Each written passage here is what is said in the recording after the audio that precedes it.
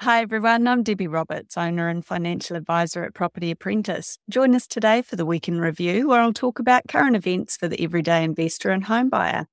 Our topics for this week: number one, from One Roof on May 30th, could your finances handle a mortgage rate of 6.5%? Second topic from RNZ on the 28th of May, Nelson budgeting service expands as cost of living crisis deepens. Third topic for this week, from the Mortgage Mag on the 30th of May, huge chunk of income needed for average price house. And fourth topic from Stuff on 1st of June, loan-to-value rules relax. What will it mean for house prices? Fifth topic for this week in review is from One News on the 1st of June, tentative confidence housing market downturn is winding up, from CoreLogic. So first up this week in review, we've got One Roof on May 30th. Could your finances handle a mortgage rate of 6.5%? Here's 5 things you need to know about the property market this week, according to CoreLogic Chief Economist Calvin Davidson. Number one, most forecasters were not surprised with the 0.5% OCR hike by the RBNZ, but they were shocked with the RBNZ pondering how high the OCR needs to go. They're now expecting an earlier and higher peak of around 4% by mid-2023. Which means that a standard mortgage rate of at least 6.5% at the minimum. The last time this was seen was in 2010. The RBNZ is hoping for consumers to cut spending, which might stop the OCR from rising quickly. This might not be the end of interest rate increases. People on low fixed interest rates might be looking at a steeper increase when refixing. Number two, people with lower deposits had relatively more finance available in April. The current lending figures show that 6.1% of owner-occupier lending was approved with less than a 20% deposit last month. That's up from 3% in March. Nonetheless, lending figures remain below the 10% speed limit, and with values now falling, banks are likely to remain cautious about low deposit loans. Number three, a weaker property market is facing headwinds, such as the potential rise in unemployment. But it's also worth noting that buffers exist, such as the LVR rules and serviceability tests. Data from various sources also shows that many borrowers took advantage of low mortgage rates to get ahead on their repayments. This provides a safety net in the event of a change in personal circumstances. Number four, recession risks are still present. Low consumer confidence is still a major concern, as illustrated by the ANZ's measure for May. This is bad news for retail spending, especially given that interest rates continue to climb at the same time. Balance is once again required. On the plus side, filled jobs across the economy increased significantly. That's 0.6% in April. Number five, at the time of writing, the Stats New Zealand April building consent data has not been released. It might be as strong as previous months, but there's also a chance that some of these consents might not get built, and there might be some houses getting demolished as well, which leads to fewer stocks. Second topic for this week in review from RNZ on the 28th of May, Nelson budgeting service expands as the cost of living crisis deepens. More people are accessing their KiwiSaver due to the combined effects of lower wages, rising living costs and increasing interest rates. Tessa Bell, coordinator of Nelson Budget Services, stated that the organisation is experiencing an all-time high demand for financial mentoring and support. This follows after a new report revealing that the average wage in the region at $60,048 a year is the lowest in the country. Bell said that they're seeing a change from lower income to middle income households as more mortgage holders take on mortgage rate increases. In a week, around 2 or 3 clients are looking for assistance to access their KiwiSaver due to financial pressures. People can withdraw money from KiwiSaver for a variety of hardship reasons, such as being unable to pay a mortgage, being unable to cover minimum living expenses, or having medical expenses. According to Inland Revenue data, the number of KiwiSaver withdrawals for financial hardship has increased. There were 6,235 withdrawals, totaling $22,937,355 in 2012, up from 15,970 withdrawals, totaling $100,672,251 the previous year.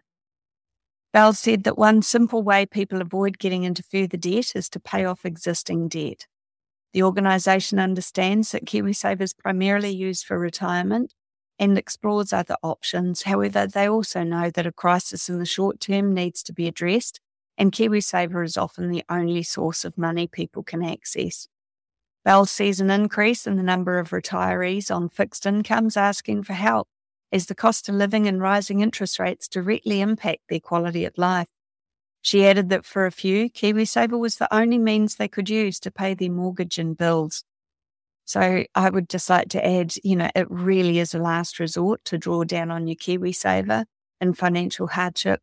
Don't forget that that is your retirement nest egg, but obviously in some situations you might not have any other option. If you would like to learn more about investing in property, join me at one of our free events, How to Succeed with Property Investing in 2023. I'll discuss strategies for successful investing from my perspective as a financial advisor, and these events are available live online or in person. Check out propertyapprentice.co.nz for upcoming dates and register today. We don't sell property, so it's all about increasing your knowledge to reduce your risk. If you'd like to find out more about how we can help you to reach your financial goals, you can either attend one of our free events, because I also talk about this towards the end of the session, or you can book a no-obligation phone call or meeting with my husband, Paul Roberts, via the website also. Third topic for this week in review from the Mortgage Mag on 30th of May, huge chunk of income needed for an average house. An analysis from Canstar shows that in order to afford an average priced house in Auckland at $995,000 with a 20% deposit and repay the mortgage on current rates, households would need around $80,000 more than the average income.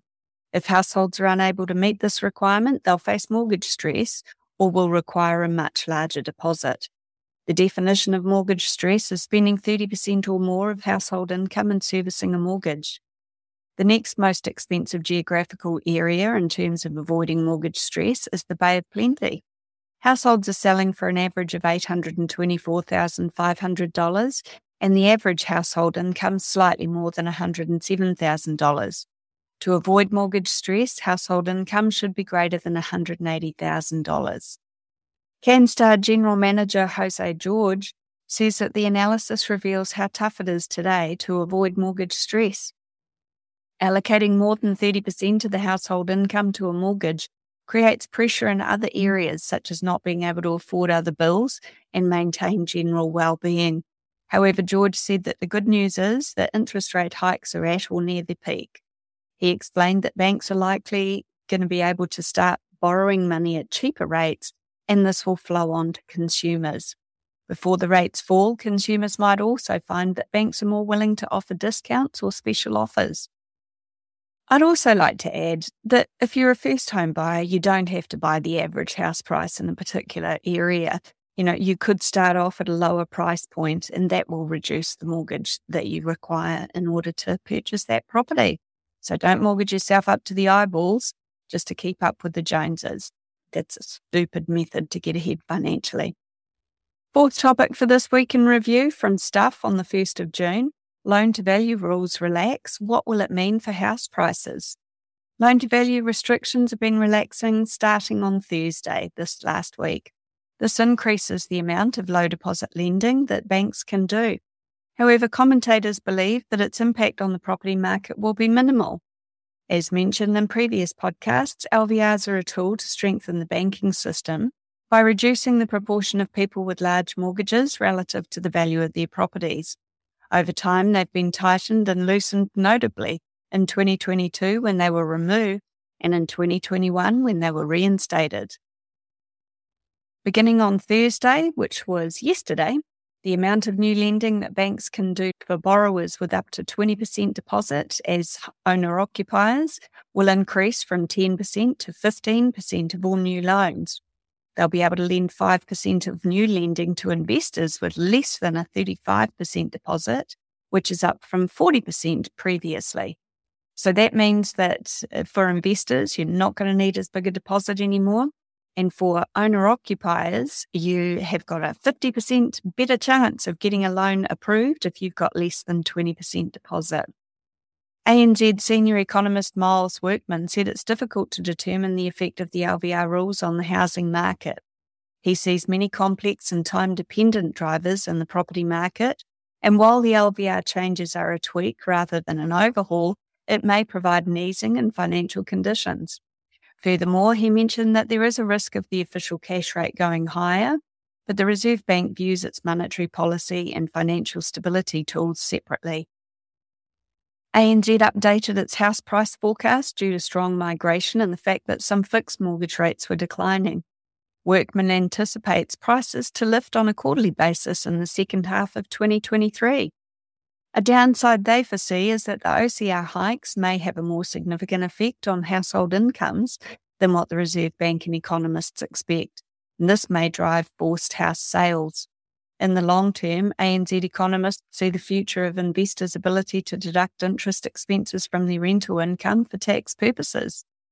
National has indicated it would reverse Labor's decision to remove deductibility, which has increased investor costs. It remains unknown whether the non-deductibility policy will increase sales or whether it will cause a rush of purchases. Nick Goodall, head of research at CoreLogic, does not expect the LVR change to make a difference. For Goodall, the issue is that buying with a lower deposit means borrowers have more debt, and this is constrained by higher interest rates and higher serviceability test rates. Infometrics Chief Executive Brad Olsen agrees, saying that it's not a major driver of any housing changes. There'll only be a few owner-occupiers and investors meeting various thresholds. My opinion on this is that there's a whole bunch of people who've been waiting for this news to be released. First home buyers have seen house prices decreasing, so the level of their mortgage doesn't need to be as much as it was, but obviously many people have still struggled to save up the required 20% deposit to buy their first home. So this gives them the ability to get their foot onto the property ladder, potentially at the bottom of the market. So I think particularly for first home buyers, this is an opportunity for them to actually get into the property market. And for investors, if you've limited by deposit previously, needing a 40% deposit, 35% deposit is a lot less than you previously needed. So I think some people might be surprised by the amount of increase in the property market from this news from the Reserve Bank. I don't think it's going to jump significantly all of a sudden, but I think it will definitely increase interest in the property market. First up this week from One News on the 1st of June, tentative confident housing market downturn is winding up, according to CoreLogic. Confidence is slightly higher in the property market, according to the latest CoreLogic House Price Index. Although values continue to fall across the country, the annual rate of change has slowed. CoreLogic New Zealand's head of research, Nick Goodall, said that there are positive signs for homeowners on the horizon. Goodall points to loosened LVR limits, a more stable cash rate, lesser housing supply and strong net migration, and a positive turn in Australia's housing market as signs that the bottom is approaching. However, affordability will be challenging in the foreseeable future due to high prices and a contractionary monetary policy.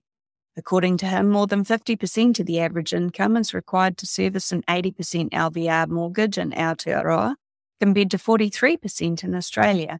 And if property values and interest rates now start to plateau, this is unlikely to improve.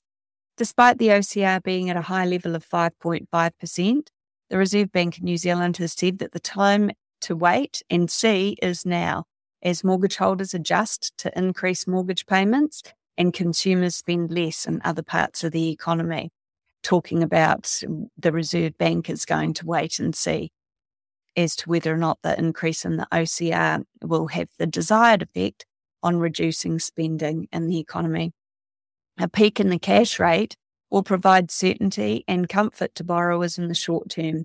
They'll be able to quantify the worst case scenario for their repayments and serviceability test rates, and they'll obviously be able to choose fixed rate mortgages to help get over that threshold until interest rates start to reduce in the near future.